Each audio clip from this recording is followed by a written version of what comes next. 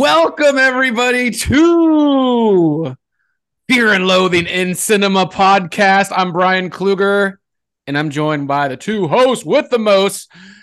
I am joined by the two who I would hang off the side of a cliff for and hope not to die.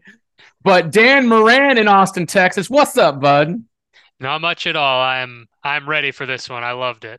Loved it. And Preston Barta, as always, the man, the myth, the legend, PB. What's up? I'll hang next to you anytime. Hang next to me anytime. It's like the cat picture. Hang in there. Basically, what this movie, The Good Son, is. We're going to talk about The Good Son here on Fear and Loathing in Las Vegas. Well, what did I say? Las Vegas. Fear and Loathing in Cinema. We'll get sued. The Good Son, starring Macaulay Culkin and Elijah Wood. But before that, the Oscar nominations came out today. And we're all big movie fans. Some of us vote, some of us don't. But I got to hear from Dan, the Oscar nominations. Was there a snub? Was your favorite movie on here? What do you think overall about the Oscar nominations? Don't get me wrong. I understand that all this is political, and I don't mean political in the sense of right, left, that. I just mean backdoor producers get their movies. There's campaigns to get nominated, all of that. How is RRR? How did it not make it in the 10? Just from a sheer cultural enjoyment, 3 hour crazy epic of fun. I'm shocked that it didn't make it into the 10. And I was also kind of surprised for the amount of love that it seemed, excuse me, it seemed that The Whale got. I know everyone likes Brendan Fraser, but I was a little surprised by some of the other nominations for it. So those have been my two big takeaways. Obviously, I think there's clear front runners, which is going to make this ceremony not even worth watching because I think certain movies are just going to run away with it. But I was surprised that there was no love for RRR and that there was so much love for The Whale. Okay, so first off, Preston has not seen RRR yet. He will. He's going to see it in the theater when they put it out. That being said, I do know RRR did not enter their film into Best Foreign Language, which is why it's not there. And they definitely entered it into Best Picture, but it didn't get in there, which is sad too. But I think it's just a big mistake on RRR's part for not submitting it to Best Foreign Language. And Triangle of Sadness getting a Best Picture nomination was quite a surprise to me too. Yeah, it doesn't make sense either. I feel like the menu would have been better, best suited for a lot of that. But I'm here to tell you, The Whale is an amazing movie, and it deserves all the nominations it gets. I didn't hate The Whale. The Whale was fine. I was just surprised that it got some technical stuff too that I was like, "Oh, okay." I mean, all right. So Preston and I have heard, like, we've seen we've been on interviews with Brendan Fraser, and he talks about like the makeup and prosthetics thing that went into him and how like detail oriented they went into, right, Preston? Mm-hmm. Yeah, very much so. To that they put so much thought into the mechanics of the suit, and that it would be that it wouldn't weigh 600 pounds, but it at least put like 300 or 200 something pounds on him, so it would feel as to make it even make his performance even more authentic. And so when he's moving around and walking on the walker and things like that, that it just obeyed the laws of physics. I will say the only thing that did make me laugh, and I have not seen it yet, I think it's coming on Peacock soon or something, is Women Talking getting a Best Picture nomination, but like nothing else going up there. And then I, read a synopsis of what it's about, and I immediately said, "Oh, it's for four incredible actresses to just cook for 2 hours doing long, incredible monologues." Like, I'm not knocking. I'm just like, that's why I got nominated. There must be some performances in there that weren't nominated, but there has to be some sort of level. And the subject matter is so dark that one kind of surprised me, but made sense. And I gotta say, Brian Tyree Henry getting a Causeway nomination was out of nowhere. I thought he was good in that movie. I didn't know he was going to be Oscar nominated for it. So he's been getting nominated in the past, like the Critics' Choice and a few other awards over the past few weeks. So I wasn't surprised to see him there. I don't think he'll win because Best Supporting Actor and Best Supporting Actress are like Maybe split. legit good.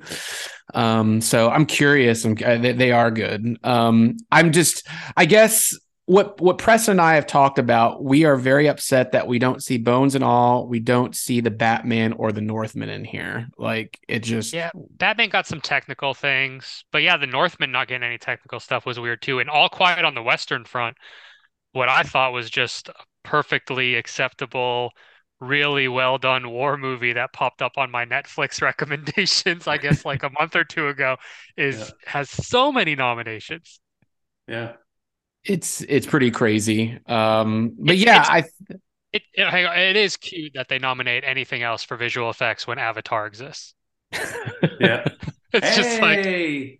thanks for coming, guys. We just needed to make sure the per head for this dinner, we split am a I little the bit more only one evenly. here that thinks Avatar should not be nominated for anything? Yeah. Yeah, I think so. Damn Because it. even I told you, you could say anything negative you want about it. That when that 3D popped, when they got to that underwater world and they just spent 25 minutes like exploring how the water works and like showing all those animals, I was legitimately like 4 years old, like, how the hell is this on my screen? And how does it look so real to me when I know this is literally James Cameron pointing a camera at a blue screen? It's just a blue screen with people with dots on their face. Like, it was amazing. Nope. Wasn't amazing. I disagree. All right. All right. Before we get into The Good Son, what movie do you want to win Best Picture, Dan? Ah, I'm gonna be uh, Banshees or Everything Everywhere. Okay. I'd be happy with either one of those just because I think Everything Everywhere was um is one that you can't I'm shocked if I could find anyone who really hated it. So I feel like it won't be like Shape of Water. Like people are like, oh, that movie won Best Picture. I feel like that one won't be looked back on as a bad one. And I just really like Banshees and everyone involved in it. So I'd be happy if that one won too. And Obviously what? my dark horse would be Tar. Just because Oh, Tar. Holy shit. Oh, my goodness. Okay. Okay. So you want Everything Everywhere All at Once. What's your favorite movie of the year? uh that's nominated. No, any out of anything. Uh, Come back to me. But if you said which one was my favorite on this list, which one I had the most fun at, when I saw Top Gun Maverick, that was awesome. I don't Okay. care what anyone says. When I sat down for IMAX and Top Gun Maverick came on and Tom Cruise sent me a personalized thank you message for coming to the theater, I I felt that. That was a blast. That was another thing where I was like, I'm in middle school again. I'm at the cinema with my friends, and this is a movie star just flexing for 2 hours. That's what it was. That's what it was.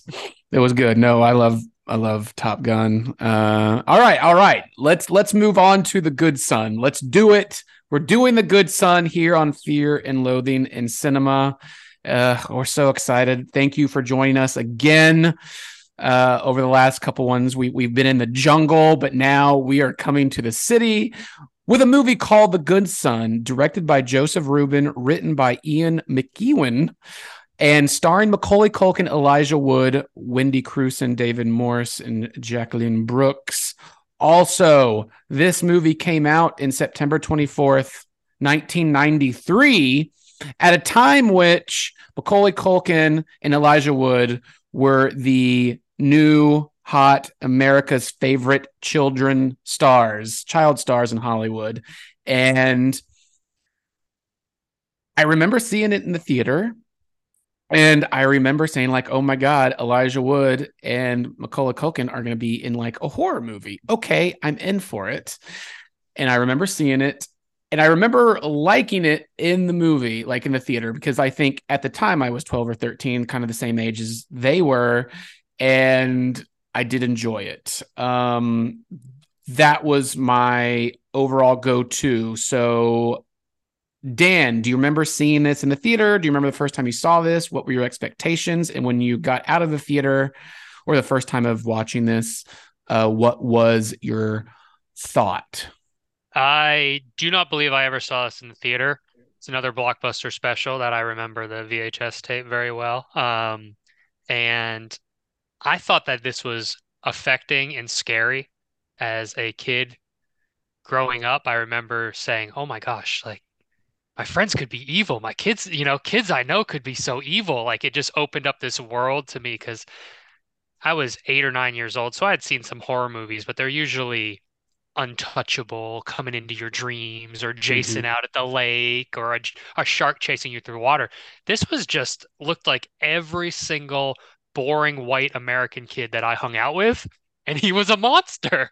And so I feel like it stuck with me then, and then watching it again last night through the lens of a parent, um, made me go, oh shit. Like Yeah. it's real quick how you can manipulate this stuff. Because Dan, you have two kids, right? Hmm. And Yeah. Preston, you have one child. Mhm. Preston, same I would never question. have to make that decision. You wouldn't have your Sophie's choice yet. But do you remember seeing this? Because I know you're a little younger, so you Yeah. probably didn't see this in the theater. But do you remember seeing it for the first time? Remember your expectations? What did you think? I just copy and paste what Dan said. I watched this a couple of years after it came out because I was 3 when it came out, and I wasn't about to make this my first rated R movie I saw. That would be Terminator 2. Yeah, I caught this years later. I think it might have been my parents rented it from Blockbuster because my mom worked right next to one. And so that's how I snuck in all my rated R movies because a lot of them had The Good Son sounds like a perfectly good movie to sneak in the stack. Yeah, I was probably like 7 or something when I watched this. And yeah, I had the same kind of experience as Dan that yeah, everything in this world feels pretty tangible for the most part. I mean, you can kind of knock at it a little bit with Macaulay Culkin seeming a little more above the average kid with the way that he talks and the way that he seems to control the room. But for the most part, yeah, it kind of introduced me to like the dark side of humanity when I was a kid. Like you can just see the capabilities of a kid. Like it kind of starts off in this way because I mean I had a rebellious teen years, not so much preteen years, but teenage years where yeah you're throwing rocks through like a warehouse and it's still a functional warehouse and people will show up and you run. Like it kind of tackles that sense of thrill, and that's a little more innocent and fun even though it's kind of a shitty thing to do to somebody. But to shoot a dog and do all the other stuff, put your siblings in peril, things like that. Yeah, there was a much more evil mechanism to him than Yeah, just. But like I said, that's how the movie starts. Like you're just like, oh, they're having fun as kids, but it's borderline. But then it goes yeah. to a How different far place. can we push this? That Right. that's the thing. That's what made it so scary to me was just like you. I mean, I vividly remember there was a friend of mine had a backyard and their neighbor's roof was like really slightly slanted and it overlooked a fairly busy street with a lot of people who walked on it back from the pool. And we would fill up a water balloons and just launch these bad boys in the summer. And I mean, I don't think I could be honest, when I was 10, 11, 12, I could tell you I hit every car possible, but looking Yeah, back on it, there's probably I threw it and then ducked down. You know what I mean? Like I doubt we yeah. ever made contact with anything, but At least it was I a was water balloon and not a rock or something. yeah, that's what I like. I look into I see that and I'm like, oh, okay. So just like 3 steps past that is homemade crossbow, killing, just like you can see the natural progression of like thrill seeking. Yeah, Not to the murder level, but you know what I mean, like getting into real dangerous stuff with like a Mr. Highway. Right. And so yeah, it's interesting because we'll get into that, like into Macaulay Culkin's character's psyche and what they were trying to go for. But the director of this movie is Joseph Rubin. and he did The Stepfather, which, The Good Son and The Stepfather, almost kind of in the same area as, like, somebody in the family who's evil and doesn't seem to be at first. Then he did Sleeping with the Enemy, and then he did The Good Son, and then of course he did Money Train, which is kind of like a comedy. And then Ian McEwan, not too much of a screenwriter, but a lot of books. But Atonement, yes, Atonement, correct. But The Good Son is, how do you say? It's a movie that I feel like, made in today's world, in modern ways, it would be better than it comes off as now, just from maybe some of the editing, some of the dialogue, some of the characters, and having more time with them to see where they're coming from, because some of the stuff doesn't make sense now to me, and how some of the characters act.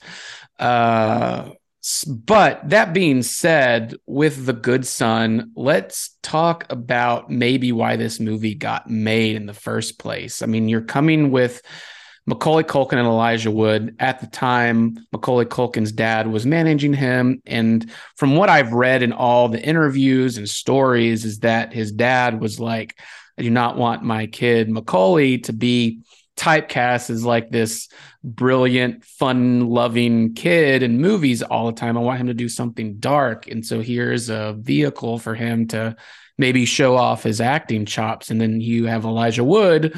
These are like the two forces of nature, of the child actors at the time, to be together in kind of this brooding thriller.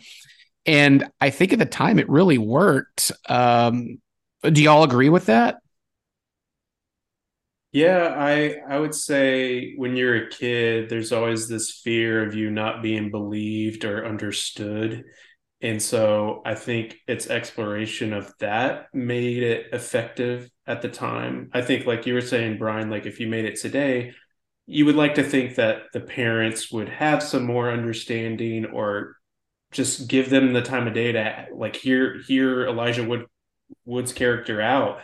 I I just feel like there's a lot of things that kind of happen in it when you watch it today, especially as a parent, that you kind of question, poke at. But when you're a kid, you just really focused on the terror of Macaulay Culkin's character of doing all these things, and so you don't really focus too much.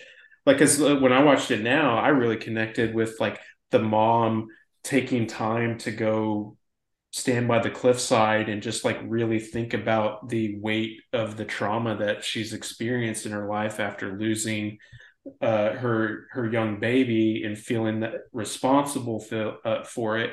And there's these little moments with Elijah Wood when he's getting very close to her and connecting with her, because he's feeling guilt too for the loss of his mom, even though a real psychiatrist would be able to say, hey, really, it's not your fault at all, and then like create a little bit of understanding. Like that, I think the dad probably would not take, if made today, the dad would not take a work trip for 2 weeks and leave his son during like the most traumatic moment in his life. So I question that a little bit. So there's the little things here and there where like some of the character decisions and things like that don't exactly add up, but the thrill of it all, the hate that as you as an audience member that you grow towards Macaulay Culkin's character, where you're like, this kid deserves to die, is pretty consistent throughout the film. And but yeah, a lot of the situations that they're put in, like I really, as a kid, really hung on to Highwayman. I grew up watching CKY videos, and they turn it around where they show them throwing a dummy off a bridge, and it lands on a car, and it's like more funny in that situation. But here, to see all those cars pile up and things, it's horrifying. And so, right, because I think the CKY, the Jackass guys, did it to have like fun, and I think here it had a more malicious intent. Oh yeah, and because you're seeing, because Elijah Wood's like staring over, looking at him during the moments where he shoots the dog, or when he does that, to kind of study like what's his reaction, like, and you see like the humanity kind of slip away from him, and that's what makes it a very interesting dynamic between them. Right, right. And so what do you think about Macaulay Culkin's performance here? Because, you can look at something like, Home Alone, and you can see kind of like it's almost like a monotone performance in Home Alone, besides him yelling yes and screaming and stuff like that. But in The Good Son, it almost has that same feel, but with like the Terminator, you brought up Terminator, with having no sense of emotion or feeling, he's just talking. And even when he laughs at the beginning or something like that, it feels forced. And maybe that's him turning in a great performance. And I think that's very eerie. Dan, do Well, you think? so I guess my hot take over the top, kind of piggybacking off what you just said, is I think this is the same character he played in Home Alone, just with the with the sadistic nature dialed up an extra couple. I mean, in that movie, he's very smart. He's laying the traps, and it's all funny because it's marbles and it's paint cans coming down, and people are getting hurt, and he's defending his home. And this one, he just turns up the darkness and They didn't have John Williams to support him here. that's what I mean. Like they turn up the danger level, obviously, and they turn up his oh man, his just being evil, his pure, yeah, his Yeah. malice up an extra degree. And it's the same kid. Like, what's the difference between him, spraying the water down and having Mr. Highwayman than him setting up the Michael Jordan with the trains going around in the circle? It's just one was used for an evil purpose and the other one was to Well, trick some bad guys. and he's setting traps basically in both movies, Right. and you have that kind of thing. But so here's a question about his character, about Macaulay Culkin's character. Do you think Macaulay Culkin's character in The Good Son is more like an Iago from Othello, where his evil is just evil to be evil, or do you think that he was evil because he had a motive? He was jealous of the love of his parents or mothers. He was jealous of siblings and not getting the love all to him. I think it's when we were talking about if this was made today, I think if this was made today, there would be 5 times as many therapist discussions and Google searches by the parents trying to figure out what was going on. I don't think this is a Damien from the Omen situation. I think that this is mid 90s trying to do a sociopath, young serial killer growing up. You start with killing the animals and you work your way up the line. Um, that's how I took it. I didn't think there was them trying to be much deeper than that. And in an 83-minute movie, that's the beautiful part. It's just like kid bad, kid do bad things, kid evil. Yeah. And we get in these situations that are truly uncomfortable and definitely thrills. Yeah.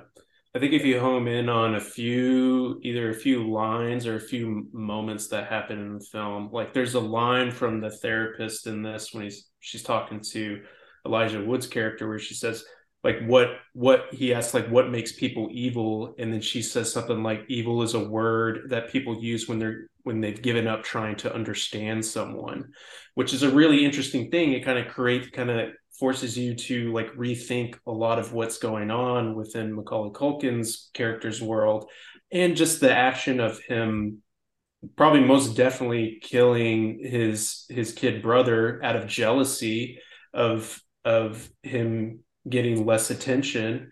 And then so there, it's not completely laid down, but there's enough there for you to kind of make these almost concrete assumptions that's it. Probably there's probably a little more to him, and for them to have a line like that in there, they really want you to give some thought to, yeah, maybe it stems from somewhere. I mean, the fact that he kept the rubber ducky says something about him a little bit.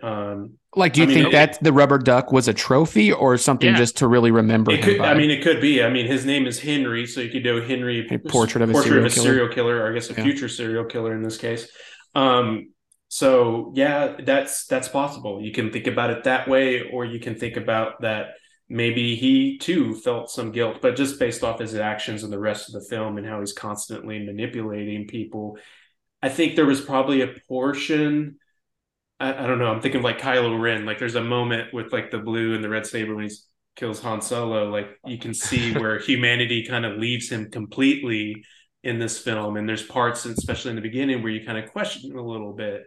But yeah, I would say probably more so than anything, he's probably just evil for evil's sake. But you can see a little bit of progression there to still bring that up as part of the conversation. Okay. So what about his parents? Because watching this, you're like, okay, the dad just doesn't seem to be around really at all. And the mom, you really want to side with the mom here. However, when Elijah Wood comes to her to confide in her about what he's seen, she just slaps him. Gives him a hug. Like, yeah, I was like, wait, what? What is there like a genetic thing? Like what? Because they're not great parents either. I think they're oblivious. Dan, do you think you have any? What do you think about that? Yeah, it's an obliviousness thing. They probably know their kid was a little shit, but they didn't think that it rose to that level. And so when someone's turning that lens on you, I mean, I know I've been there already with my kids or seen it with friends of my kids where their kid is being the instigator and then they get caught and the parents are more embarrassed than the kid is. Like that's a thing that happens all the time. And in this case, I think she knew, like, their family obviously went through a pretty devastating thing in losing his brother. And I think she always had maybe a couple doubts about the way her son reacted and behaved after that incident. And then you've got little Frodo coming up and telling you everything that you feared may or may not be true, and she just reacts in a visceral, emotional manner right off the bat. I mean, because it seemed in that moment that she knew what he was saying was true. Yes. She didn't want to believe it because it would be like losing another child. Correct. Yeah. And that's the thing about this movie is it's the early 90s version of, we would have so many people that would be like, is this movie wrong for the way it portrays this? Or here's what kid therapists think about how Macaulay Culkin, it would all of it would be ruined and put through a political arguments and medical arguments. And this one, it was just like, this is a shitty kid and who's evil. And we can look at it of him being like the next serial killer and he's keeping little trophies. Or you can look at it, he's truly troubled and wants attention and is just a narcissist to a dangerous level. And you can argue it either way without there being an explanation. And that's what makes it more effective, in my opinion. Did you love, because I like how the movie kind of just, it starts off kind of innocent and then goes. There's a moment, when Macaulay Culkin and Elijah Wood, Henry and Mark are walking across the bridge and the dog starts to chase them. And they're running, and then the dog is just barking viciously at them. And then Macaulay Culkin, Henry, comes up and barks at him, and it takes Mark to drag him away. And Henry's line, Macaulay Culkin's line is, "I love that dog." And that's such a funny moment that could be in a comedy. Like that's something like I would say or something like that. But then it slowly is like, we're going like gonna kill the dog. And he does it in like a brutal way, There's quite a few moments in here when watching it. I was imagining Brian laughing at it. There's a moment where like the mom is talking to Henry and she says, "You know what? Do you know what happened the night that Richard died?" And then Macaulay Culkin's character is like, "Don't you know?" Like it's like, duh, he died. Yeah. It's just things like that. And the moment with the cigarettes was so funny. Like when Elijah Wood's like, "Dude, those things will give you cancer," because his mom just died from cancer. He's like, "Yeah, but you're gonna die anyway, so who cares? Smoke up." Or even when he's so mad, it's evil. But when he's like, "Your mom's maggot food now," it's such a mean but funny thing that a kid that age would say when he's lashing out.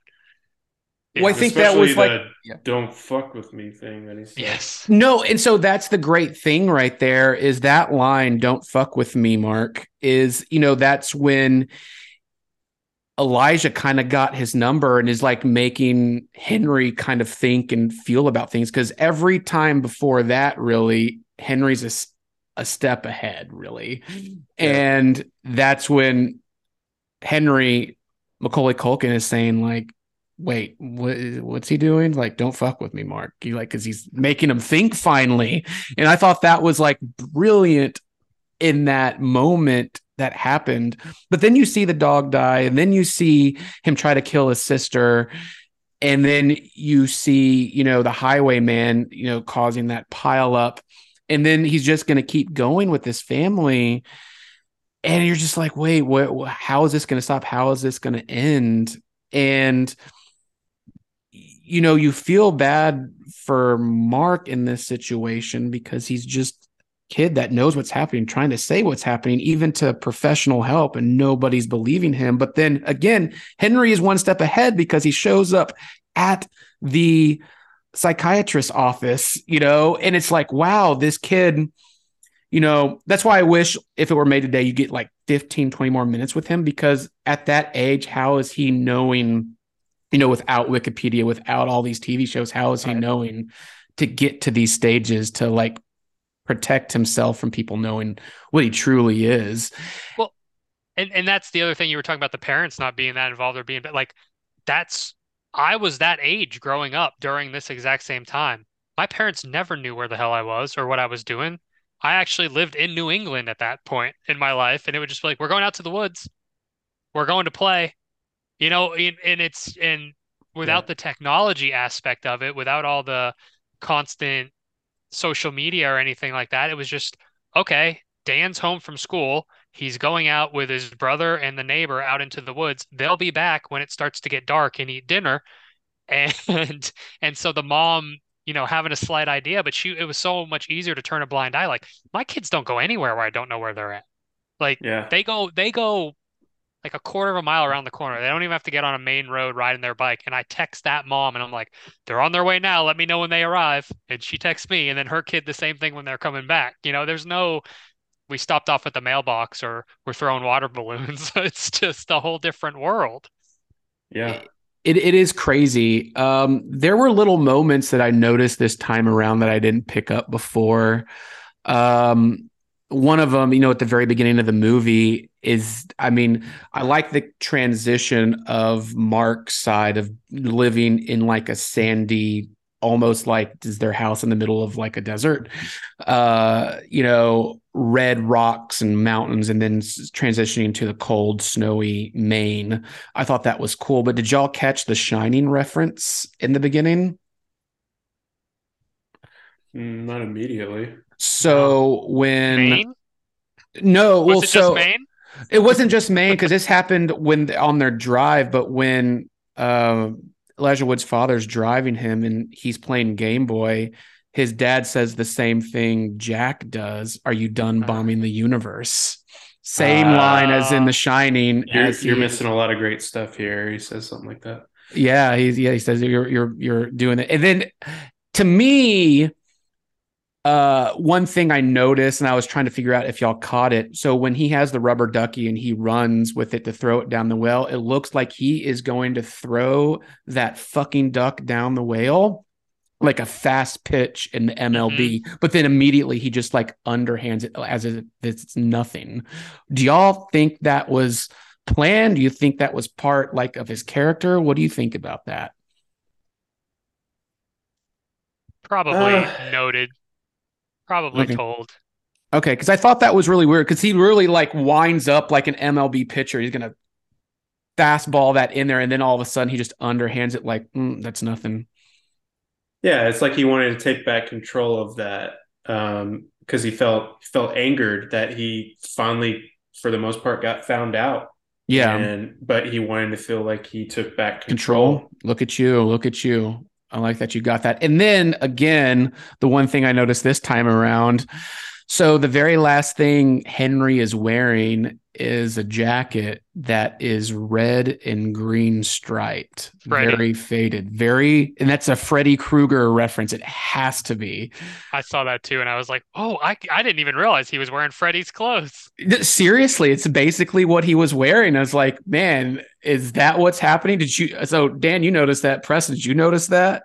Yeah, yeah. Okay. I wonder if that was just kind of like an homage, like, oh, here's that thing. Because I was kind of looking in his shed to see if there was any like little things that, that would be a wink to another Texas movie. Chainsaw Massacre or something. Yeah, because you have like the doll with that's hanging there and stuff like that. But like him being named Henry, I'm pretty sure that's Henry, Portrait of a Serial Killer and stuff like that. But Well, a lot of that stuff of him, I guess this escalation of where things are going is very much Jeffrey Dahmer based, of him having a shed and things like that. yeah, and doing that, and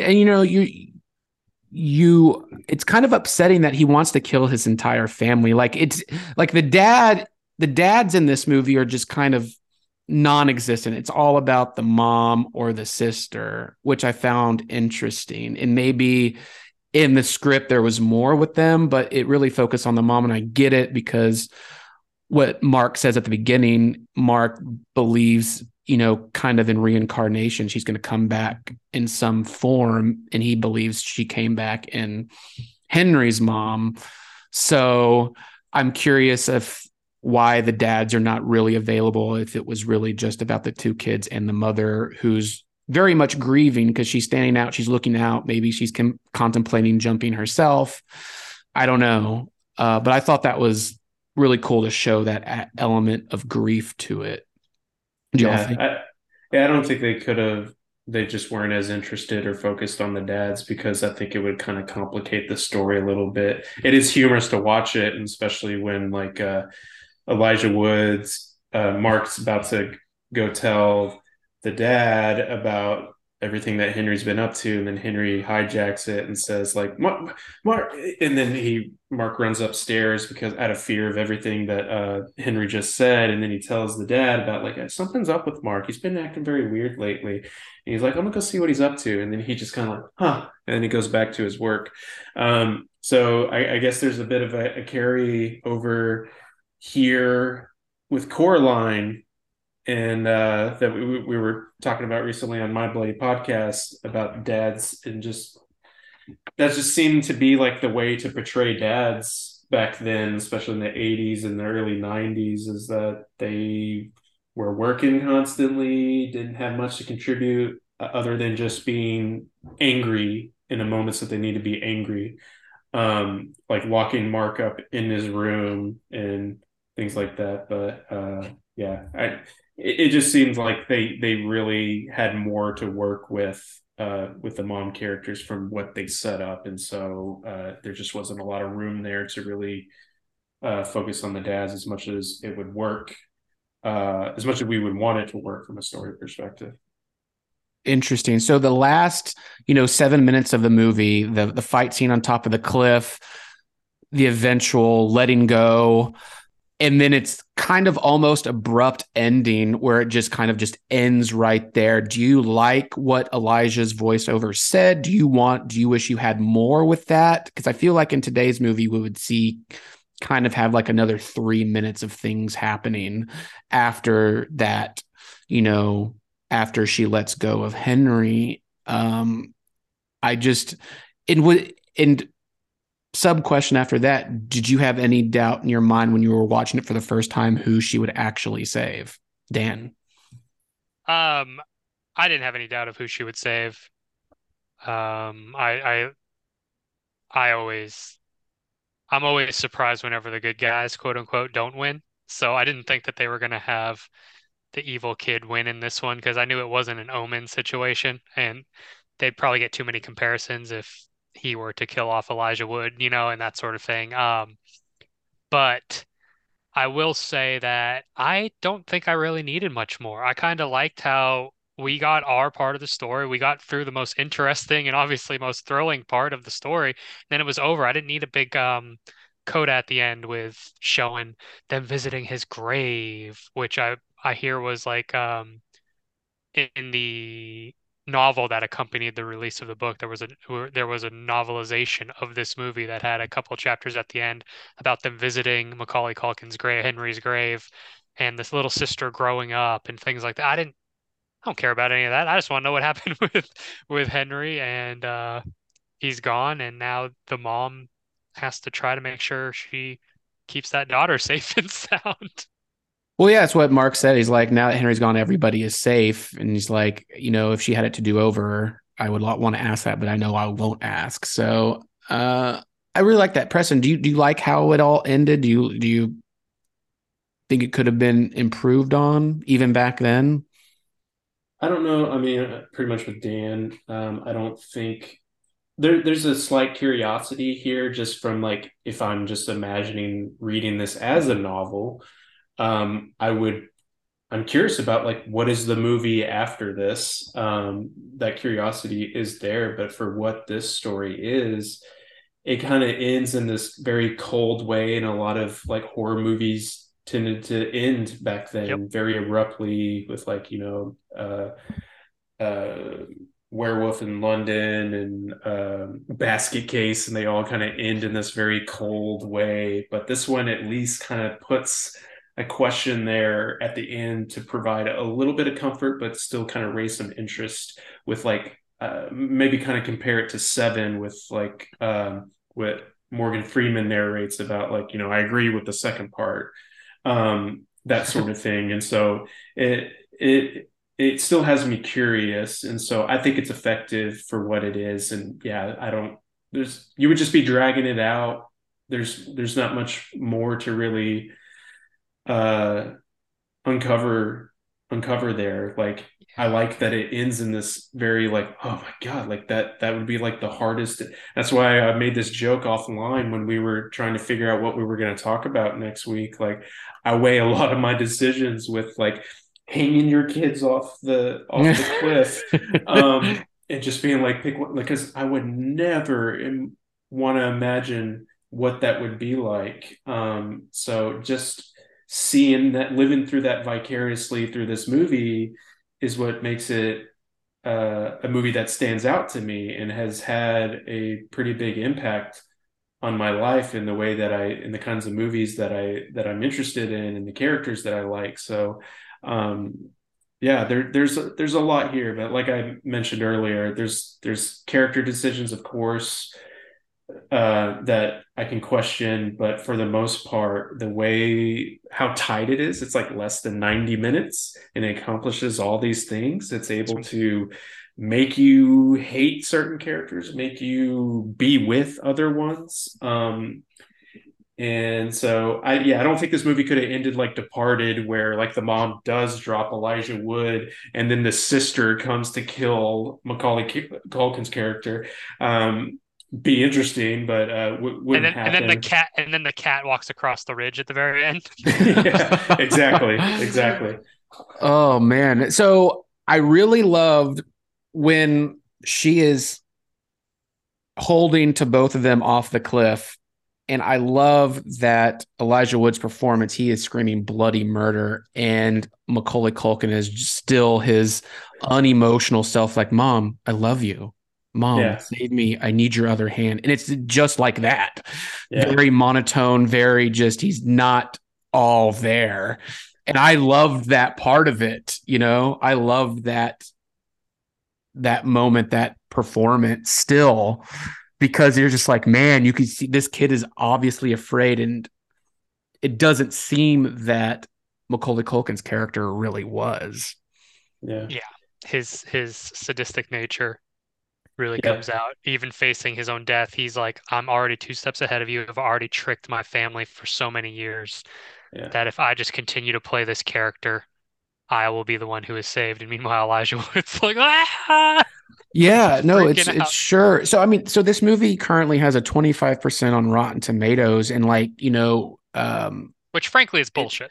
well, it got Yeah. 2 thumbs down from Siskel and Ebert. You're just like, wait, did we not see the same movie? Because there's a lot of good things in this movie. There's a lot of things that could be improved on for sure. There's But I think it's you a can great yeah, movie. yeah, you can dislike it, But if we're giving any credence to Rotten Tomatoes, which is a whole different thing, the fact that that few reviewers even gave it like just, oh, it's average or it's slightly above average to get it to that level is truly shocking to me because I think at a minimum you can be like, oh, I didn't really like it, but you can't say that it didn't work. You know, it's not Yeah. a if like functionally this is a film that has good performance, it works and it tells its story, which for me gets you up closer to halfway there. Now, it may not speak to me directly. There may be issues I have with it, but the fact that it seemed it's getting trashed on the. I went back and looked at some of the old reviews and I was like, man, were people just really in love with these two kids and couldn't picture them being bad? Because in today's world, we'd be like the minute Timothy Chalamet, I know he's much older, plays like he couldn't even play like a real bad guy in Bones and All. You know what I Yeah. mean? Like the minute he like turns bad or breaks bad and plays someone really evil, we're not all going to be like, oh, goodness me. I can't believe our little darling is now bad. And I feel like that played into the reviews for Macaulay.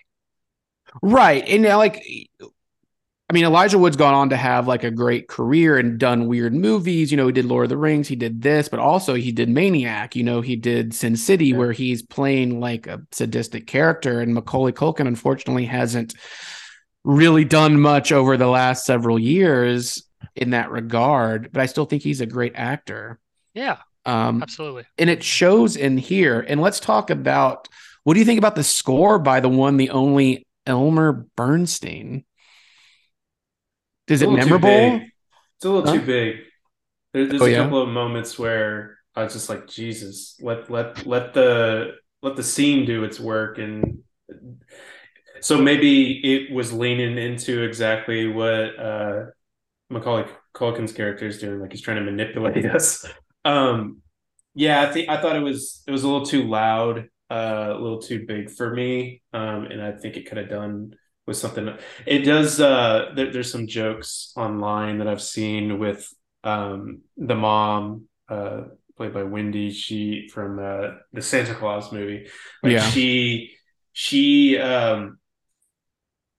they put music from like Folgers commercials over like all her position, like everything that she does in the film, where it's The just like, best part of yeah, waking. And then she like looks up and she's yeah, smiling or so. yeah, Yeah, yeah, yeah, yeah. hilarious. So yeah, but I did want to point out before we get too far down the line is that what's really astonishing to me after watching it again is just seeing like how real it feels that these kids were put in that situation. Brian, you mentioned Macaulay Culkin getting there face to face with the dog, but it literally looks like he's there. It's not like Jungle Book where, yeah, they're stacking an image and I can kind of tell a little bit around the border. It really Yeah. looks like he's standing right Right there. there. Um, and I really want to know what like the safety team was like there, and especially hanging off the cliff. I did watch like a making of, and they really did dangle the kids off the Yeah. cliff, and just had a harness there, and they said that they felt good and everything, but I'd be Well, even terrified. even the treehouse, which I want to Oh bring yeah, up, because that treehouse, when you're like, that is like the jankiest treehouse that looks like the most difficult thing to get up. Like, and clearly, I guess the dad didn't build it. It had to be Henry because I mean it yeah. shows that he's good with building things. But like that was a very unsafe treehouse, at least climbing up it. I think the treehouse was taller than the cliff. Yeah, yeah, it looked crazy, and the very foreshadowing of Mark hanging off the cliff at the beginning of the treehouse, and then at the cliff at the end. But yeah, that was practical, man. Like they put him through it, and it seems like they did very well. And I'm curious, I almost want to have like a resurgence of this movie because you see at the at awards times, Variety and all these other magazines kind of bring people back from old movies, but we've never seen an Elijah Wood, Macaulay Culkin come back, together today and like talk about being child actors back then and making this movie and stuff like that. I would love to see that. Well, Elijah Wood has like 2 or so years ago, he did like a bunch of stuff where like GQ run through your career and stuff like that, and he did talk about this. He talked because they started with his Back to the Future Part 2 being in that, and then at the time, like, what was it like being a child actor aside Macaulay Culkin? And he talked about how, like, he was Elijah Wood was in like Radio Flyer and Forever Young, but admittedly, Macaulay Culkin was like on another level, just because of the Home Alone films. He was really recognizable because of John Hughes. And so he said that it felt like that was like the first like real big celebrity that he but still was a peer of his. And so it was interesting. And he said that, yeah, in between sets when they were like changing the shot and had to set up all the camera equipment and lighting, they would go F off in the woods and play around and still be kids. And he said that it didn't feel like there was an ego attached to Macaulay Culkin. Like, he still was a kid at the end of the day that wanted to do kid things. And yeah, there's a little bit of that, but I still haven't seen like anything from like Macaulay Culkin's perspective.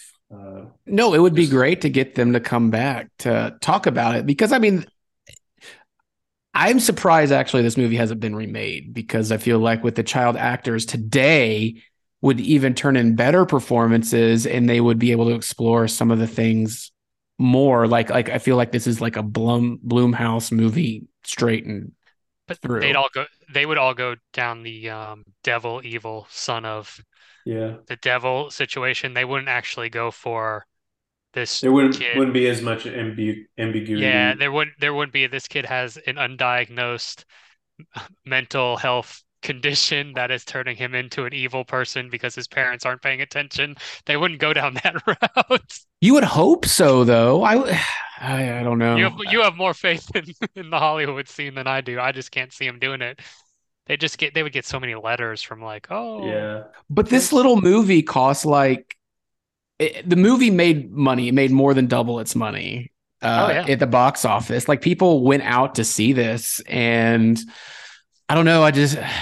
I really like this movie. This movie holds just because, like you, Dan, like we grew up with this movie. I remember seeing it in the theaters. I remember following, and as somebody who was in acting and all that stuff, had an agent growing up in the same age as Elijah and Macaulay, I just like, man, that's a fun movie to be part of, and something kind of bold for its time, with especially, these actors that were only known for their sweet kind of movies. I mean, Radio Flyer isn't as sweet as, Home Alone or whatever, but, they were not known for this type of film. And I thought that was pretty cool. I think this may be the only movie we ever do where we are like, no, this is a legitimately good movie. Like, everyone else actually got it wrong. Like, I think all the other ones we can make arguments and be like, no, this one's special to us. But I think this is an objectively slightly above average at worst movie with some really good performances that is just critically and commercial. I mean, I guess it doubled its budget, but critically and commercially, it was just missed. And I don't know why people look back on it with such negative connotations, because it's a great 90s thriller and a great evil kid movie without the typical supernatural horror elements in it. Yeah, for sure. It's one of those things. The Good Son. I do think it stands the test of time, and I would love, because I know they released it. Was it Mill Creek or was it Kino Lorber? It was a Kino Lorber that released it. I couldn't remember. But I mean, I would love like a big all-out retrospective for this, like on home video or a re-release, because I mean, it's 1993. This would be the 30-year anniversary of this movie. It's true. In September. Maybe we can get Elijah and Macaulay on the show to talk about it for their 30-year. I'll reach out. It's a long shot, but that would be super fun. But yeah, The Good Son, please watch it. It is on Stars right now. You can buy it or rent it on any streaming service, but it is for free on Stars, or you can try to find the Kino Lorber Blu-ray, which came out a couple years ago. The Good Son. I'm glad we all like this movie, because I mean, I've seen it a bunch of times, and just seeing it again, you just notice things like the Shining reference, the Freddy Krueger reference, just like these little things that Joseph and Ian did to get this performance. I thought that was brilliant.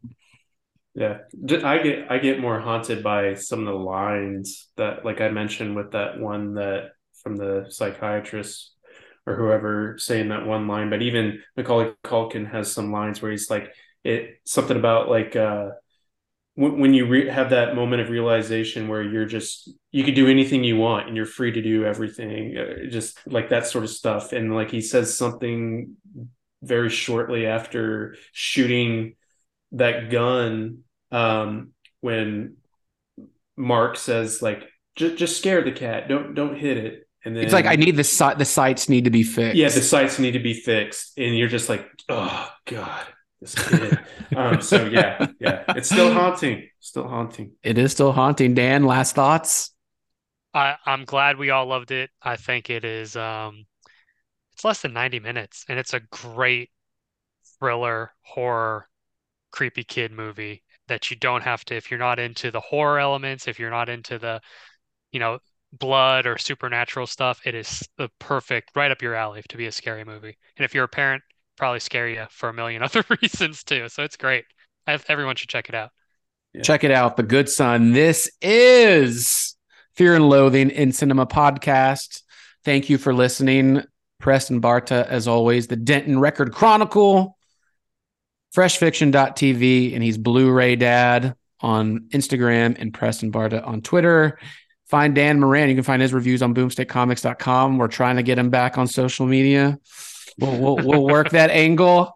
I'm Brian Kluger. You can find me at High Def Digest. You can find me on Instagram and Twitter and YouTube.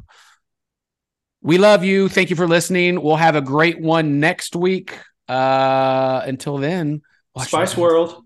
Just kidding. Spice World.